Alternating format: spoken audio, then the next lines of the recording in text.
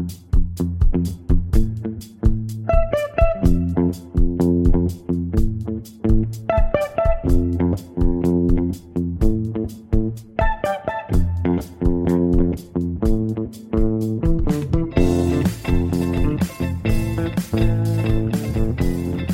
to The Gradebook, a Tampa Bay Times podcast on Florida education issues.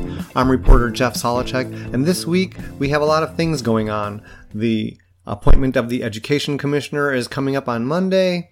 The legislature has started coming together in order to talk about its committee stuff, and we're not going to talk about any of that. We have newly announced Pasco County Teacher of the Year, Holly Michler, who is going to talk with us about what it means to be a teacher in these times.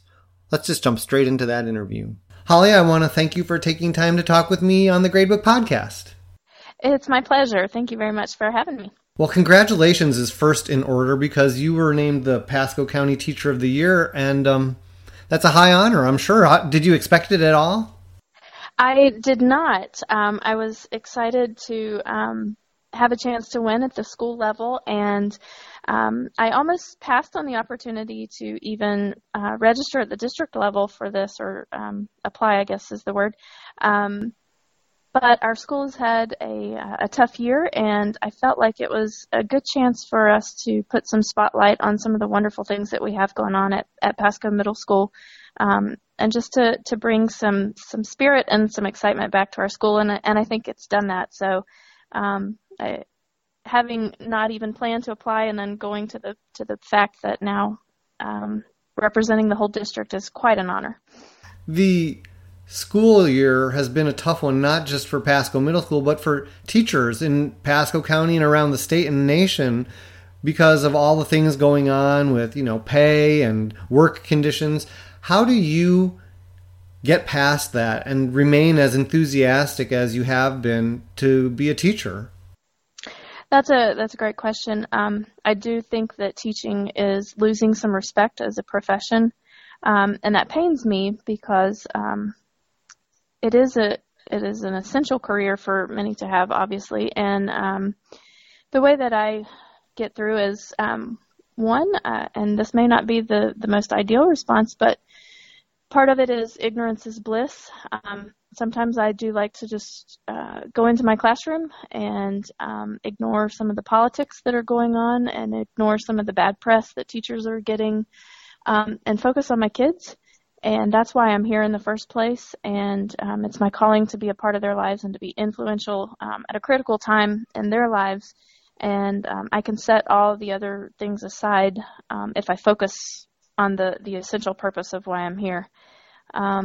It doesn't mean that I don't get distracted by some of those things, but I try to avoid letting that walk in with me into the classroom every morning. And you have a middle school classroom, which makes it even more amazing because I hear that middle school is like that deep, dark hole where people are afraid to go. See, that's funny because I feel the same way about elementary school. I can handle haywire hormones a lot better than I could tying shoes or wiping noses or having line leaders. So I guess we're all called to our specific niche. But I love middle schoolers. I love getting to see them turn into real humans. I like to joke that a lot of times seventh graders are invaded by aliens for a period because they lose all sense of control and they're living through chaos. But then you get to see them to grow and turn into humans again, as I like to tell them, and they're starting to determine who they are and make decisions about who they want to be. And I get to see that firsthand, and that's not something that you generally get to see in elementary school because they're still young kids, still little babies. And then in high school, a lot of them have kind of already decided what path they want. So middle school is really that formative time when they're figuring out who they are, and it's cool to watch that happen. It's not something where you see the craziness of it all. I mean, that doesn't get overwhelming. Oh, it's crazy. It's crazy. That's what I love about it. Every day is so different, so challenging, so new. They walk in every day and you're not real sure which version of them that you're going to get.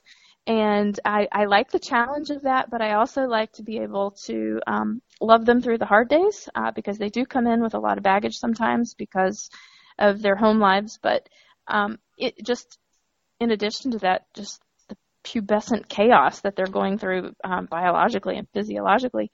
So you're never sure who you're going to get, but they're still kids, and they still need somebody to bounce their ideas off of and be a sounding board for them as they try to figure out how to navigate all that. How do you reach them in a way that helps you to succeed in getting them to where they're going? I talked to some of your students, and they all just said that you were a person who really has made a difference for them, that you found that way. What is it? You love them. They've seen me cry over them. They've seen me get angry with them. They've seen me just be absolutely joyful over their existence and what they're doing. I listen to them as people, and I ask them for their opinion. I take the time to really get to know them because they do matter. And you've got to smile a lot. That's the other thing, is just smile at them, laugh at them, help them to joke with themselves and to loosen up and lighten up a little bit. So that they feel comfortable around you and in your classroom. And then once you have earned their respect, even if it takes a little bit of time, they'll do anything for you. They'll work their little butts off to try to get done what you need them to get done.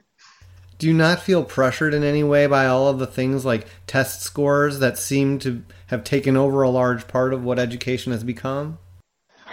There obviously is that pressure. I am fortunate in that I am in a program with the AVID program that it is an elective, and we don't have quite the pressure of the FSA scores and the quarterly checks and all of that over and over and over again. We have an EOC, but so I do sense that in some regard, but I've been fortunate to avoid most of the pressure of that, at least in the last 5 years. And I guess it's a necessary evil. I do know that we have to test them and hold them accountable and see where they are and see their growth. I do wish for their sakes that it wasn't so much pressure put on them. I would rather take the pressure as a teacher than put it on them, and I feel like they're taking the brunt of it. And you work in a Title I school, so you have students who are not as advantaged or privileged as some of the others. So do you see that there are differences in the way that they approach school? Or I guess you've only been at Pasco Middle School. Do you know? I don't. You're right. I don't have a lot to compare to. This is the only place that I've ever worked. I know that they do come with their struggles. They come with their background. I think any kid in any school does. I know that sometimes they may not have the resources that they need, or maybe they have parents and support system and teachers who are more than and willing and just aren't able. So I know that does set us up for a greater struggle a lot of times. But I also know that these kids come and they understand a work ethic a lot of times like other kids don't, because they've had to work very hard for what they have. And so sometimes if you can tap into that and make it more meaningful, more relevant to them, they can achieve. They can learn just as much as anybody else, and they can grow just as much as any other school that's not a Title I school. Oftentimes a lot more, because they do have this grit and this heart that sometimes you don't find in schools where they haven't had to work so hard for things. When I talked to a couple of the students in your class, they said something that I've heard in lots of classrooms when I visited other Teachers of the Year in the past, and that is, I wish that more teachers were like her. And it just kind of makes me wonder, though, how hard is it to be a teacher like you? Because, you've reached them in a way that many teachers apparently have not. I think that I do know that I pour my time and my energy and my heart into it. I know that probably 98% of the other 6,000 plus teachers in our county do the same. And I don't know why some are able to make a connection and some aren't, because I do believe that to be in this career, you can't do it half-hearted. You have to pour everything into it, and it is draining at times, but it's the only way to truly make a difference. So I can't say why they say that about some and not about others, because I know that, like I said, 98% are doing the exact same thing. And for whatever reason, I just have been able to have kids that I click with and who are willing to let me kind of invade their lives to be a part of it. Do you have advice for other teachers? Some maybe special secret that you use? Special secret. I think I've already pretty much said it. Love them, and don't be afraid to let them know that you love them. I would say just to let them see the real you. Let them know who you are, and also let them have a chance to tell you who they are. I have the privilege and the opportunity through AVID to do quite a bit of team building and take that time to build that rapport. I spend the whole first week of my school year doing nothing but team building.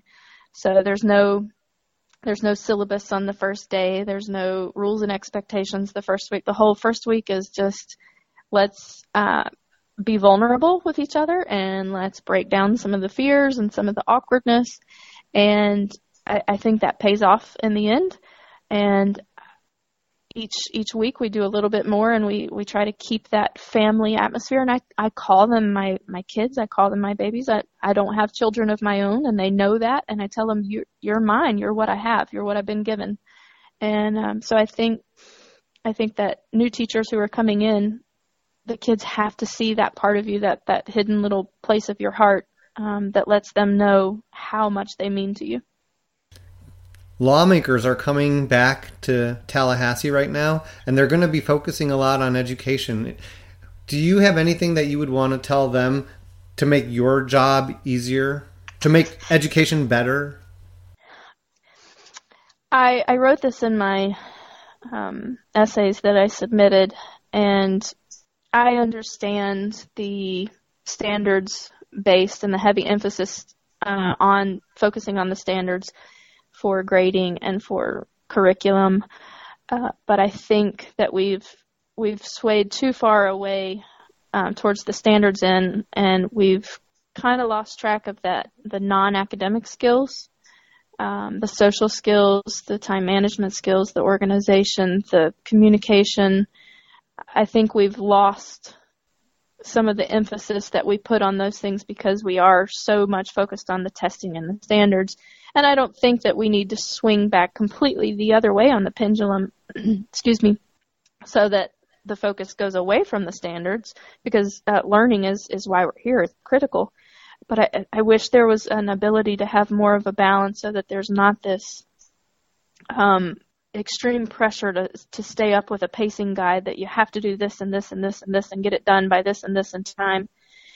Because teachers need a little flexibility to be able to teach them how to be humans, to teach them how to be contributors in society, to teach them how to get along with each other, and be able to hold them accountable for those things. So teaching is really an art as much as a science then? Yes, most definitely. Is there anything that I'm missing? Should I be asking you that one big question that I haven't asked yet? I think if I had to say there's one thing is what is it that keeps me coming back day after day after day? And I think it's important that we identify as human beings where we're gifted and talented, and what gifts have been given to us, and we use those. And if teaching is part of where you're gifted and you live and you exist in that, then it does become part of your calling, and it challenges you, but it also fulfills you. And in my opinion, by God's grace, that's what I'm good at, and that's why I've been able to have the success that I do, is because I was given a gift, and I'm choosing to use it in that area. And it doesn't make it easy, but it does make it fulfilling, and it makes it right. And that's what makes all of it come together. That's a great way to end. So I'm going to just end it there. And thank you so much. I'm so happy to get a chance to talk with you. And congratulations again. I really appreciate this opportunity. Thank you so much. It's quite an honor. That's the end of our podcast. If you'd like to participate in the conversation, please visit our Facebook page, Tampa Bay Times Gradebook. To keep up on the latest in Florida education breaking news, go to our blog, tampabay.com/gradebook. Send us ideas that you might have for this podcast. If you'd like to hear them, we'd love to know what you want to know. And we will then try and follow up. I'm reporter Jeff Solochek. Thanks again for listening.